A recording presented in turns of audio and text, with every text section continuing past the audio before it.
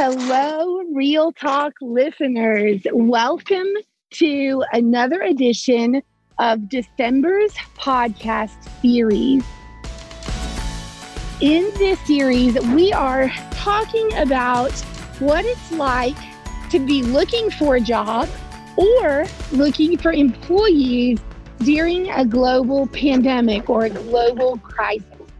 Throughout this month, we're going to take both perspectives. We're going to look at employees and how you maintain your talent strategy. And then we're going to look at what it takes to be successful if you are looking for a job. And today we have with us John Fry. And John is someone that we know and have worked with in the past. And he's going to share a little bit of his experience. John, before we dig into your experience during the pandemic, tell us a little bit about yourself. Yeah, well, thank you for having me on. I really appreciate it. I guess this would be, I'm a longtime listener, first time talker type of thing. I don't know if radio stations and podcasts still do that. So I have kind of a unique background. I grew up in Southeast Michigan and I went to school, and my original plan was I was going to work at summer camps, work with kids, and I have a bachelor's degree in recreation. And, that was the plan. And for about 10 years, instead of working at summer camps, I actually worked for a major cruise line, and I lived on board the ships and did that for about 10 years, which is a very unique experience.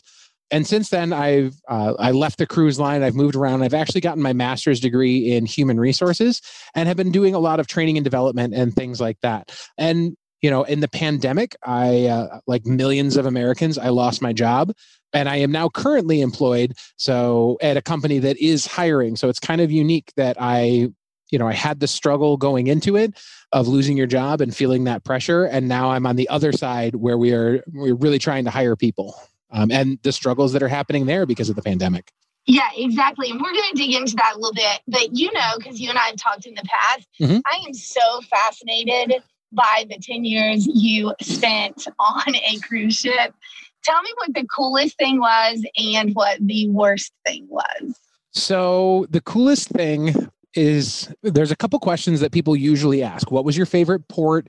Did you get to, hang out with the guests and things like that? And one of the biggest misconceptions with cruise line employment is it is a job. It is a hard job because we don't get to go to the party. We put on the party, and we have to make sure everyone's experience is just wonderful. They're paying good money, and, sometimes people save up 2-3 years to take their whole family on a cruise. So we always try to deliver just a wonderful experience for them. But there really isn't one thing like, I got to go to this port or I got to go there. But it's just more of an overall, I got to travel the world and get paid for it. I got to meet so many people from so many different countries and really broaden my horizons. One of my best friends is from Nicaragua. I was the best man at his wedding. Another good friend, she lives in the Toronto area. And, when I go on Facebook and my LinkedIn profile, it's from all over, just like, a couple people from the UK and the Philippines and Russia and just all over. So getting outside my bubble was probably one of the best things that happened for me, to be able to see the world in a much bigger way, which was very impactful to even who I am today. One of the biggest challenges overall is it is a significant commitment. You work 7 days a week, 8 to 10 hours a day, and you work, straight on through. You're away from your family. You're living on the ship. It's very hard to communicate. You can't just send a message, or, you can't just call someone very easily. So it is a little isolating. And if you're not ready for that, and it can be a really hard adjustment, and you work really hard. But then the payoff is generally you get all your weekends smushed together into a vacation. So you'll work for about 4 to 6 months on the ship, and then you get about 2 months off, and then you'll go back to work. Gotcha. Now let's talk about what moved you into learning and development. And that will, I promise, segue into job searching. But why learning and development? I'm a nerd. I'm a huge nerd. I like it. Yep. Big time. I solve Rubik's Cubes for fun. Every time something comes, I'm like, I'm going to Google that and figure out how that works. I love it, the How It Works series on YouTube, the little 8-minute vignettes of, here's how they make this. I've always been fascinated with that. and just learning about all sorts of wonderful things. And I like to share that information. I think the world is cool and amazing and filled with all sorts of, magical, wonderful things. And I think your world is deeper and richer if you understand it. And I like to share that information. So learning and development, kind of pivoting away. I worked with kids, in the cruise line and the recreational space. I always enjoyed that because I enjoyed watching them learn and watching them grow and things like that. And then as I got into more corporate America, that passion just kind of carried over into learning and development and, helping someone be best at their job, helping someone, grow and get a promotion and do better at what they're doing is something that I really enjoy. So that's kind of how I ended up in learning and development. I think it also ties nicely with employee engagement of, an educated workforce is a happier workforce, which is ultimately more profitable for the company. So that's kind of how I ended up in learning and development. Nice. And one of the things definitely I think a lot of learning and development people have in common, it's definitely something you and I have talked about, is that passion to learn yourself kind of filters into a desire to give to others and help them grow. But it also has its challenges. It's interesting. Global crisis in corporate America, one that impacts corporate America, sometimes impacts all of HR. For example, during the recession in the 2008 timeframe, I remember the entire human resource department being negatively impacted at a large organization. At the time, I worked for FedEx, and there were significant layoffs. Now, what I'm learning with this particular crisis, a health pandemic, is that employee relations part of HR is fairly protected because they need that element because of policies and procedures, right?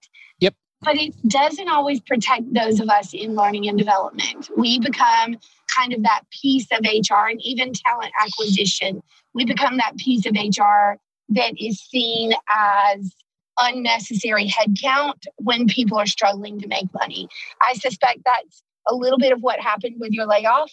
Yes, absolutely. The industry that I was in was one where just the way it was set up was, it just didn't function. So it was pretty massive layoffs right away. And training and development is well known as one of the first things on the chopping block, which is unfortunate. I think it's, a little short-sighted, but maybe I'm a little too close to the, because I'm in learning and development. I'm like, no, don't do it. This is the best thing.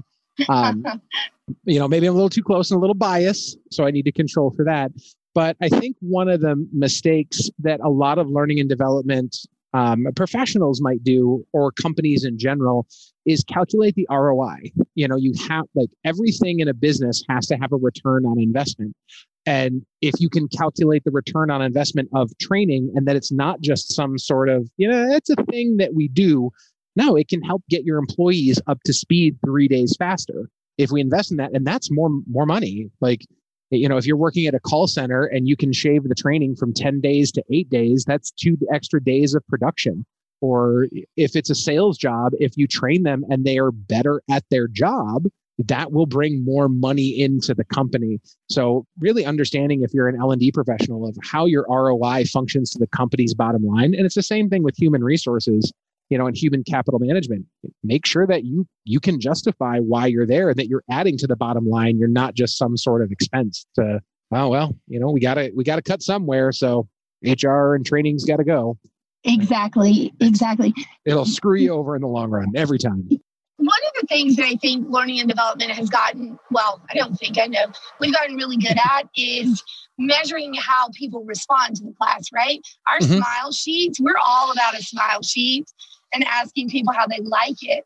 But it's like of a class does not relate to or equal improved performance, right? And it is one of the gaps that once we figure out as a field, I do believe we come off of that chopping block, if you will. Absolutely. Luckily, the position I'm in right now, it's a sales focused thing. So it's very easy to measure that. I train them, and then it's how many sales do they make in the first 30 days. Yes. Yeah. And it's easy to track from before I was here to after I was here. And I can make tweaks and very instantly see that, which is nice, especially during this pandemic, as we talked, training is the first thing to go often. But right now I feel safe and secure because I know I'm adding to the business. I have numbers to back it up that they're doing better. Like the employees are doing better because they went through this training. Yep, absolutely. And I think that's what we have to look at for sure. So when you left your, when you were exited from your previous company because that's of a nice furlough, way to say it. Yeah. I know. I have learned because I previously worked in a company that was growing during this pandemic as well. And we came up with really nice ways of, like, we exited, we separated, we furloughed. Like, how many nice ways can you say your job is gone, dude? Get out. I was talking to somebody today about coded language in the workplace. I look forward to your speedy reply. That's code for something. Yep, it sure is. You were exited from the company. Exactly. So what were the biggest challenges when you started searching? So the first thing was the emotional aspect of it. It's kind of like the 7 stages of grief. Is it 7 or 9? Can't remember how many stages of grief. 7 stages of grief. The first bit of it was denial of I had to get over that. And this was before the stimulus package came out. So it was a whole hit. And in my mind for the first 30 days, it was, no, this is short term. This is short term. Even though every single scientist was saying again and again and again, we're in this for the long haul. I had to get over that. And then finally they passed the stimulus package, which gave, my wife, and we have a new daughter. She just turned 1 on Thanksgiving. So there's, a lot of pressure there, as many parents know. So after that, I was still, I started looking just a little bit, but my heart wasn't in it yet. And it took about a month and a half, 2 months before I was like, okay, I'm through the denial phase of this. I need to start getting a job. And that's when I hit the next wall, which was also a huge struggle of the fact that millions of Americans were all applying for what felt like 3 jobs. It was just time and time and time again, either not even getting a call back or any acknowledgement that I applied, or getting a reply in 30 seconds that I wasn't qualified for the job. And I've got some good experience. I've got degrees. I'm on paper, I'm a good guy. And it was that was heartbreaking as well. It hurt. I remember I went through all the stages. I was one of the last 2 candidates for a job, and they went with somebody else. And it broke me. I was emotionally wrecked for a day because I was so close. And that's tough during the pandemic. I mean, it's tough to find a job, or to find a job at any time, but then you add this pressure on, and the competition was through the roof. And then, finally, you just kept grinding it out and applying and applying and applying. And eventually I found a spot. So I want to start with your first thing when it comes to advice, and that's to pause and deal with your emotions. It's Maria and I attempt to, in our business and in our podcast, not make things country centric, if you will. Mm-hmm. But there is a particular problem that Americans have, and that is that we wrap our identities in our jobs. Very much so. Right? And a lot of countries don't do that. And man, I wish we could adopt that here. But if you think about it, the last time you went somewhere, got on a plane or whatever, people's first question is always, what do you do? That defines you, right? And so we start as individuals letting our jobs define us. Mm-hmm. And even if the back of your mind knows that this is happening because of a global crisis and it's happening to hundreds of thousands of other people, it doesn't change the way you process it. Going on that, I disagree with the phrase, it's not business, or it's not personal, it's business. Me too. It is personal. For millions of Americans, unless you're, the Vanderbilts or some other, the Bezoses of the world and part of their family, your livelihood is wrapped up in your job. If you're not independently wealthy, the first thing that went through my mind as soon as I lost my job was, how am I going to keep my house? How am I going to feed my daughter and my wife? And how are we going to pay for our cars and all that type of stuff? So to say it's not personal, when you lose your job, that's, it's just business. No, it's very, very personal. It's incredibly insulting and disrespectful for the person that is losing their job, for sure. So I think you do have to stop and give yourself a moment to grieve. that's another word that we tend to not use in this country, except for as it relates to death. But really, grief is about the loss of something, right? And this is the loss of an identity. It's the loss of safety and security that you have for yourself and your family. I never thought about it that way till you just brought up, with the word grief. And that's very accurate to what I was feeling was grief for a job that I had and for all of that. Oh, it's like I should feel like I should be on a couch right now, you at a piece of paper. How does that make you feel, John? Like, it's so funny. I could comfortably tell you 6 years ago, the word feeling would never come out of my mouth. I've come a long way. There you go. If you need to cry, you go ahead and cry. I'm getting a little misty myself. There's no crying in podcasts. There's no crying in podcasts. It's an auditory medium. Like no one can see our tears anyway. Right. You know what? In a recent podcast, I did tell people when I'm uncomfortable that I use humor. So when I get very sarcastic, you should know, probably feeling a little emotional. So what are some of the things that you did to deal with the emotional aspect of that loss? Is drinking an option? Is that a good answer for that one? I mean, if you had been on the podcast with me and Maria yesterday, heck yes. So kind of like the 7 stages of grief. You have to work your way through it. You got to be angry about stuff. I vented. I'm a runner. So I spent a lot of time like running, kind of like, Forrest Gump, not quite across the country. I'm not a speedy runner by any means. Old ladies on rascal scooters, they pass me easy.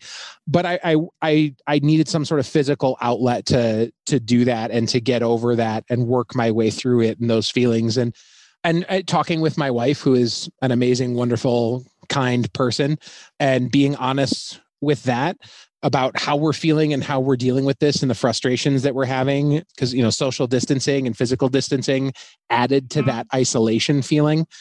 So I was lucky to have her. And I think one of the biggest things was my daughter. My wife works in the healthcare industry, so she was laid off for a little bit, but very quickly went back.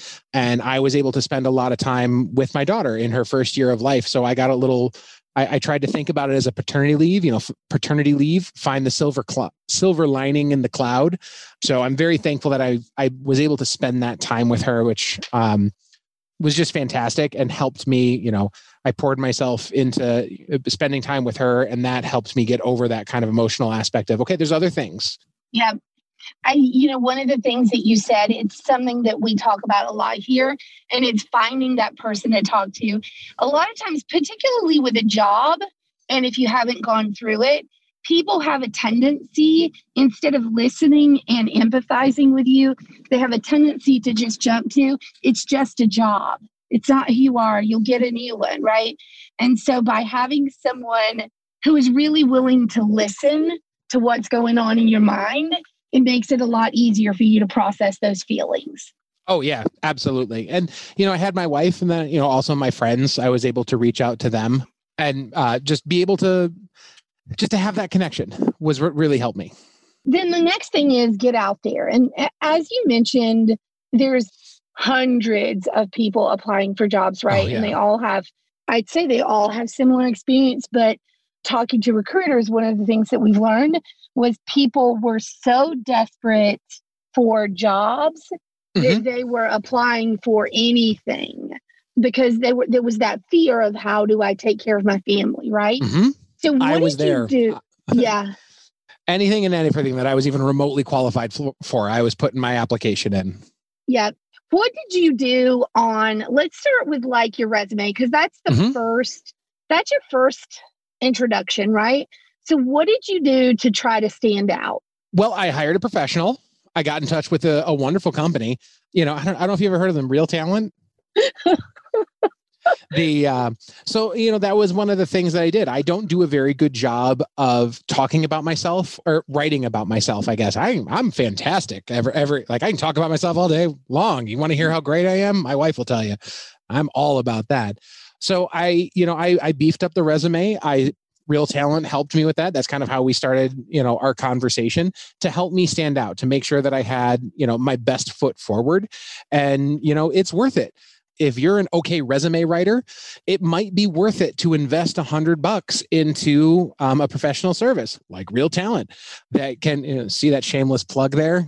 I did. It was really good. There you It was go. really good. I'm here for you to help myself stand out. And it also helped me feel more confident knowing that I had, something a little more tuned up than what I could produce because, sometimes you need to be a little more objective in how you're writing things. Yep. And, it's true that resumes kind of go through trends, right? You may remember that there was a time, AJ talked about this on one of our podcasts. There was a time where putting your photo on your resume was encouraged. Oh, absolutely. And now it's sort of people look at it and they think, oh, you're full of yourself right there, aren't you? So there are trends that kind of that formatting goes through and what makes you stand out and versus what makes you look like you haven't written a resume in 20 years. Absolutely. And it also opens up, like there's professionalism, but there's also hiring biases that, anyone in the HR field is well aware of that you can, if you put your photo on there, that can, that might be something that helps or hurts or, who really knows? So that's why, helping out with the professional was something that really helped me. What about that first interview? How did you set yourself up to go into that well? Well, it was Zoom, which again, I'm closer to 40 than I am to 30, and we'll just leave it at that. So all my other interviews had either been, your standard phone screening, but never whenever it was time for face-to-face, it was always go into the office, you put the suit on, you have your resume printed on nice paper and, you're looking all professional and ready to go. But now we're in the Zoom environment and everyone was scrambling, trying to figure this out. I think everyone's seen some sort of comedy sketch of an awkward Zoom meeting. Is Frank on? Frank, you there? And then there's nothing. Oh yeah, I had my microphone muted. So trying to figure out how to be professional. I looked at, the background behind me because I was going to have my camera on, just like my shoulders and up. Were they looking good? Because, no one looks at down below. But one of the things I actually did, I wore a full suit. Anytime I had a Zoom interview, even though I was in my kitchen against a nice blue wall, I was completely dressed because in my mind, I wanted to be prepared. And part of that was, and I think one of your previous episodes of Real Talk, you talked about that, like just in working from home aspect, but even interviewing from home, I had my resume right next to me. I was good to go because I needed that mental setup. Yep. It changes the way you think about things.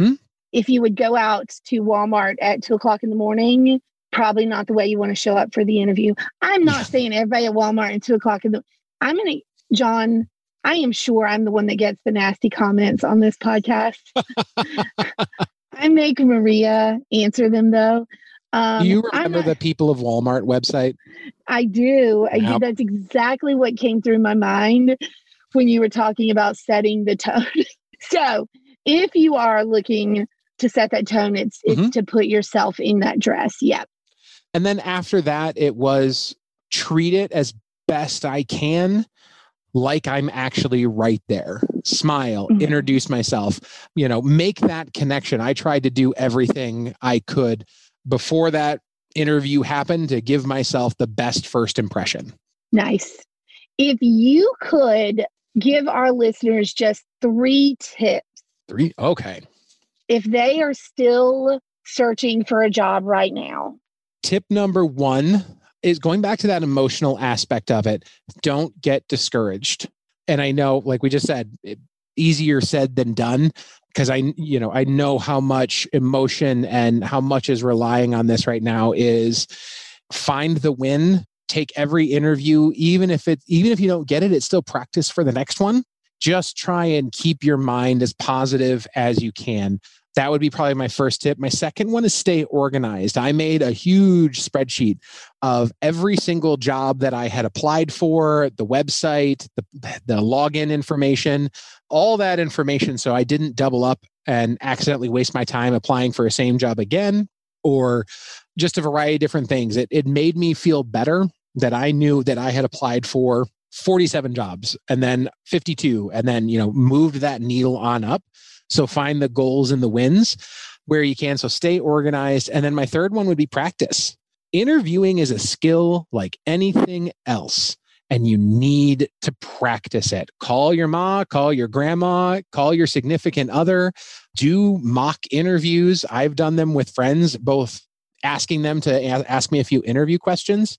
I've coached people as well. They've given me a call and was, hey, can you help me? Like, sure, let's run through a few questions. So practice. So yeah, don't get discouraged, stay organized, and practice. I mean, I think that's pretty sage advice for anything in life. You want to become a basketball player, don't get discouraged, stay organized, get your and practice. That, you know what, you're going to have to put that together in like a hot sheet. Copyright, trademark, restricted, pending, exactly. 2020 John Fry Incorporated. Yes, such good advice. It's rare that I will say this. Now's the time where we're in December. We're in the middle of a global crisis that continues to go, and we're not really sure when it's going to end. Now it's probably not the time to leave your job to look for a new one, right? You'd think that. You would think that, even though I just left my job. But mental health is an important thing.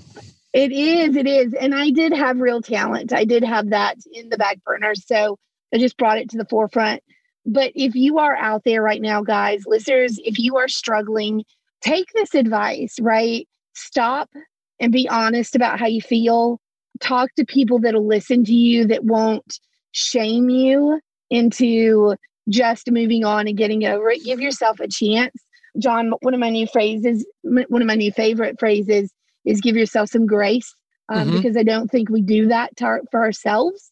We're really good at excusing other people and giving them leeway, but we rarely do that for ourselves. Absolutely. A little more forgiveness. And one thing as well that to add on to that is, if you can help somebody else. Yes. Reach out to someone, be that shoulder to help with that grace. Or even in the job market, we always want to be careful that we're not talking about nepotism or cronyism in our recruiting. Like, hey, I got a job here, let me get all my friends in, making sure people are the right person for the job. But, if you can, help somebody else, I think it was Mr. Rogers said, whenever there's struggle, look for the helpers. So try and be a helper right now. I love that advice. And I'm going to let that wrap us up for this session, guys. It is the time for us to step up and help one another, whether it is just offering an ear or offering a connection. Now's a great time to make that happen. John, I want to thank you. This is one of many podcasts that you will be on. I know. And I look forward to talking to you again soon. Absolutely. Thanks, if you ever want some good cruise ship stories, we can, after we end recording, I can tell you a few. Nice. Thank you, guys. Have a great night. Thank you very much. Bye-bye.